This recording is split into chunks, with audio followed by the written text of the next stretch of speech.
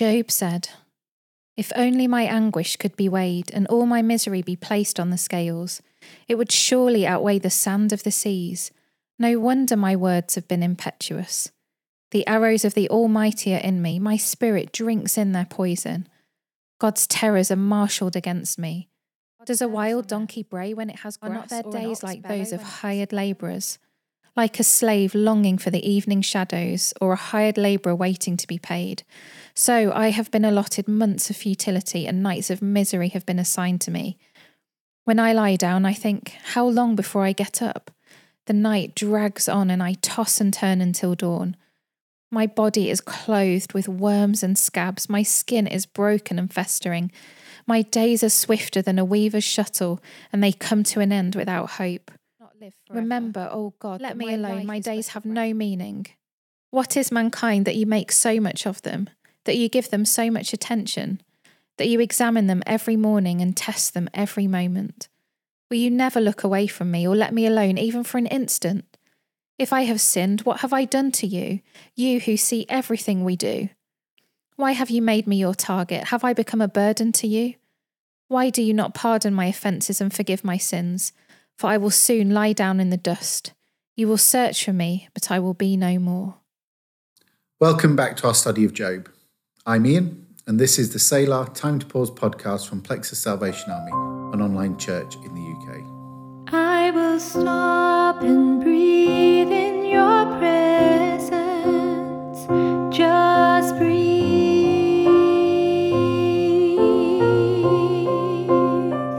Just breathe.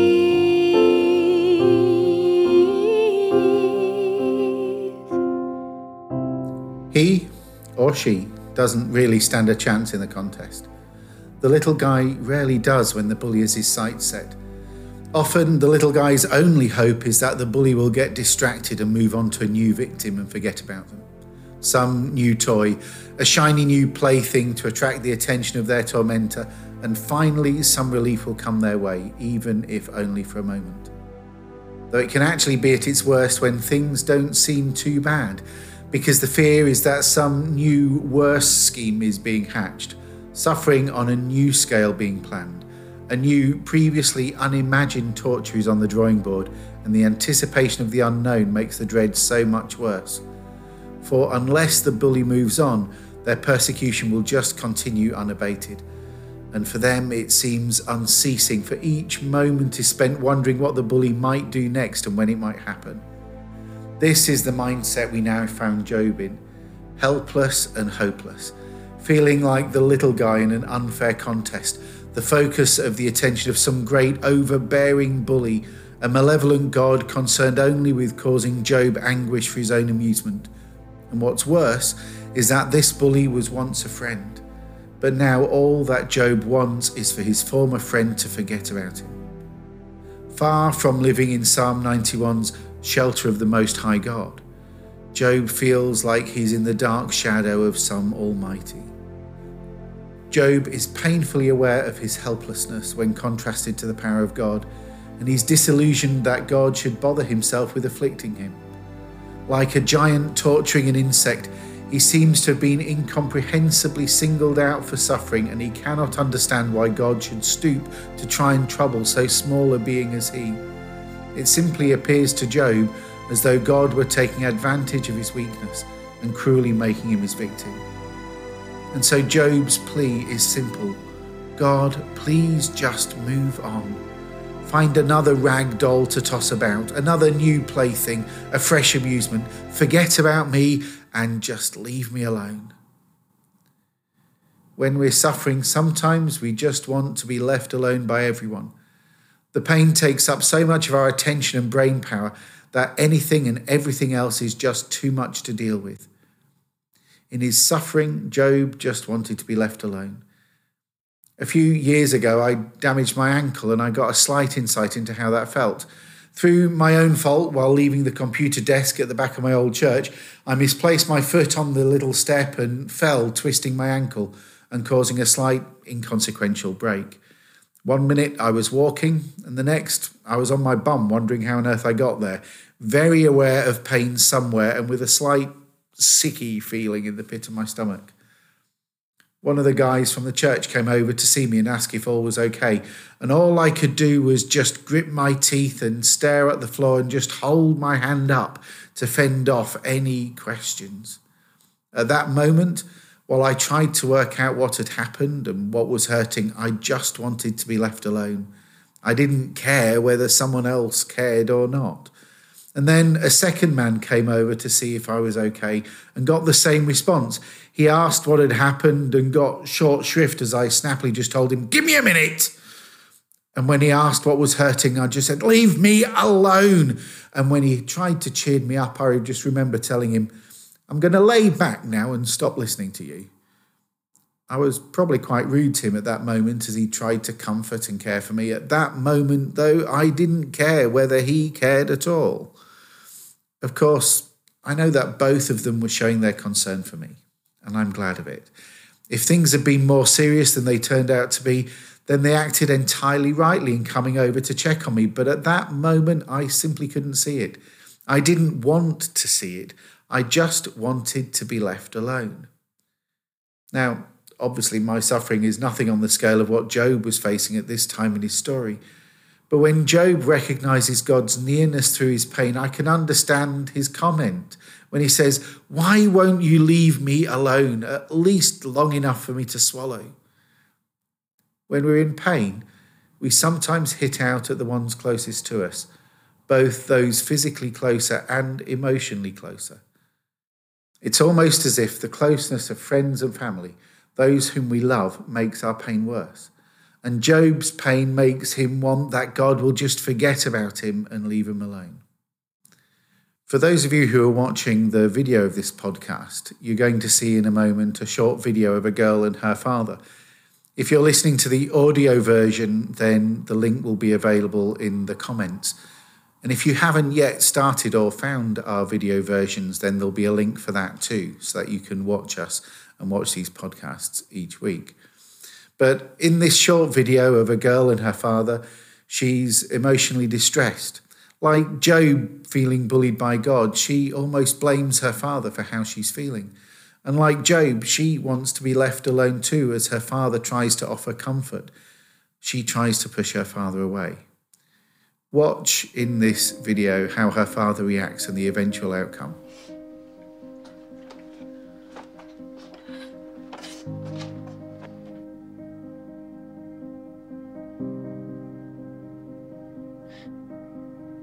Not true.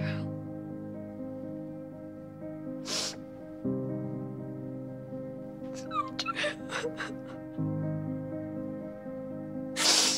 You did it! You made him leave! I hate you! Say it! Say you hate him! Say it! You made him leave! Why?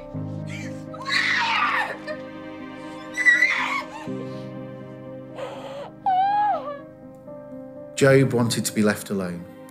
In his present state, God's closeness felt to him like an added torment, and yet, as we looked in on that brief father-daughter scene, we can see the care of the father who pulls his daughter close even while she hits out at him. From her perspective, it may have seemed to her for those moments that he was using his greater size and strength to make her suffering worse. Yet we can clearly see that he simply knew the consolation that she needed. How uncaring that father would have been if he'd simply walked out as she'd wanted, never to return, and left her forever alone in her pain and suffering and grief. Even though she lashed out at him, he was willing to stay and endure, simply so that when she realized she needed it and was ready to receive it, he would be right there, already offering comfort. In Psalm 139, King David recognized the love and tenderness shown by the ever-present nature of God. There's nowhere he could find that would remove him from God's ministration, no place he could go that was beyond God's keeping, no darkness that could envelop him that would blind God's eyes, no thing he could do that would put him beyond God's affection. God's continual company is evidence and proof of his great love. He will never leave us, never forsake us, never fail us, and never abandon us. God is not bullying Job, no matter how it feels to him. Job's words when he asks why God is bothering him parody Psalm 8, where the psalmist asks why is God bothered with him. The young David, while still a shepherd boy for his father, experienced the same God closeness as Job, but made a totally different inference. In desperation, Job cried out to God, "Why am I so important to you that you hate me so much and torment me?" While David, on the other hand, exclaimed, "What is man that you should think about him? Mere human beings that you should care for them." Job, in his suffering, perceives only the presence of a capricious tormentor, while David, living in better circumstances, is able to see the closeness of a loving friend. What a difference perspective makes. And yet it's the same action of drawing close to man made by the same God. Both Job and David are able to perceive the discrepancy of power between themselves and God. They both recognize God's exceeding greatness and their own frailty, but their responses are on opposite extremes. Job wonders why God troubles him, while David wonders how it is that God cares. One sees God's vastness as the ruler of time and space and perceives a threat since they're comparatively tiny, while the other sees God's immensity and is overcome with wonder at God's love, given his own scantiness as a mere inhabitant of God's creation. As Blaise Pascal, the famous mathematician, physicist and theologian, put it, "Oh, the grandeur and littleness, the excellence and the corruption, the majesty of God and the meanness of man." David reminds us of the infinite goodness of God, for it is indeed a wonderful thing that the Creator of heaven, whose glory is so surpassingly great, still ravishes us with the highest admiration, that he condescends so far as graciously to take upon himself the care of the human race. The thought which lies behind David's words is far deeper now than when it was first uttered by him in awe. David could have had no conception of the scale of creation compared with that at which we're now arriving. The sheer number of stars and masses of galaxies and the unimaginable distances between them all. What is man in the presence of such an overwhelming display of creative power? And instead of being depressed by our insignificance, David realizes that this elevates man and shows the greatness of God's love. Sorry, sickly mankind, a mass of mortalities, a map of miseries, a mixture of dirt and sin, and yet God is mindful of him. Even when our frailty is most evident, when we're in pain and when we suffer, he will not walk away. God's mindfulness of his people is not just a thing of yesterday. Others may leave, but God will always stay. Others may shut their ears to our troubles, but God will always listen. Others may only go so far, but God even died for us. He will endure. He will remain faithful.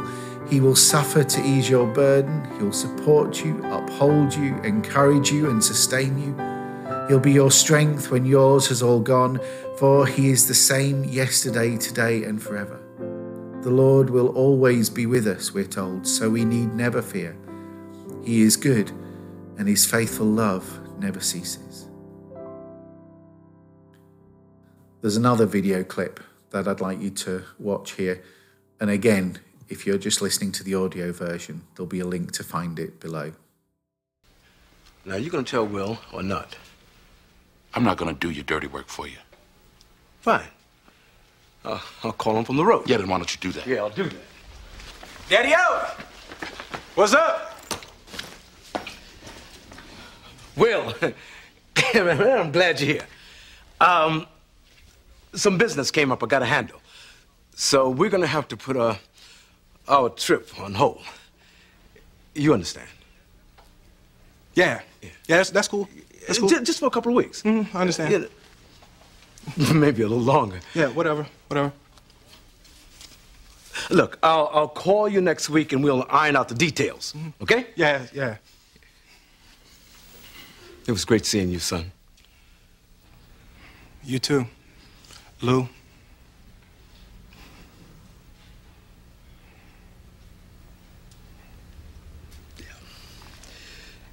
Yeah,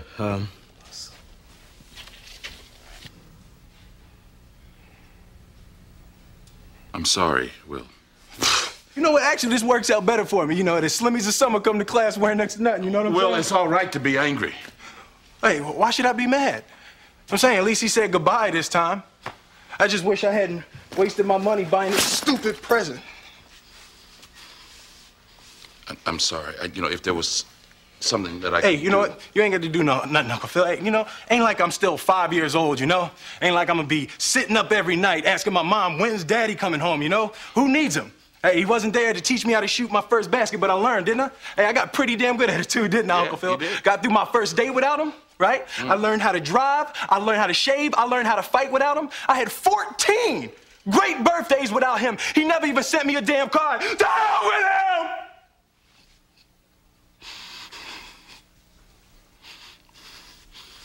I ain't need him then and I don't need him now. Will. Nah, you know what, Uncle Phil? I'm gonna get through college without him. I'm gonna get a great job without him. I'm gonna marry me a beautiful honey, and I'm gonna have me a whole bunch of kids. I'm gonna be a better father than he ever was. And I sure as hell don't need him for that, because ain't a damn thing he could ever teach me about how to love my kids.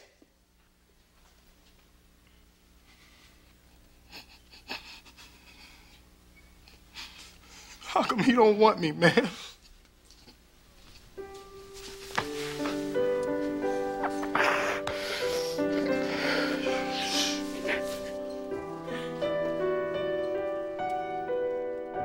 When we're in pain, God promises to hold us close and surround us with his love.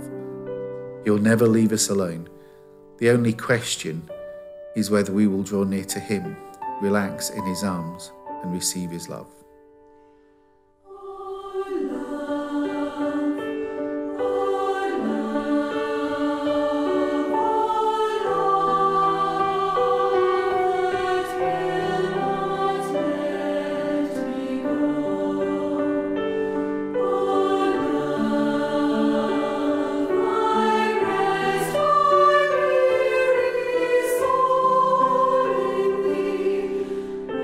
I give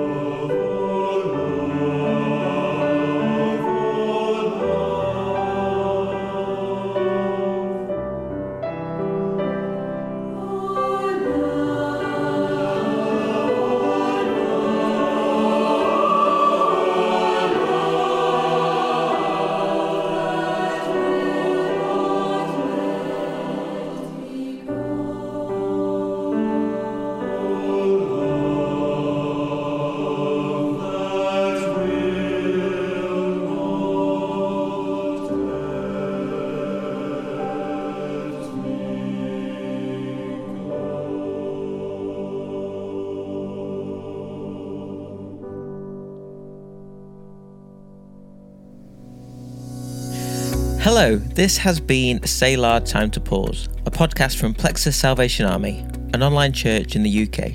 I'm Ian. I'm Elizabeth. And I'm Sam. If you've enjoyed journeying with us over these last few weeks, join us every Monday Or any day that works for you. to spend time together, taking time out to pause, catch our breath, draw near to God, and refresh our spirits. We share Bible teachings, Reflections on songs we're listening to, And on what's going on in the world around us. as well as this. On the last day of the month, we look back and reflect, share any thoughts from our listener community, and ask what we can take from it into our daily living.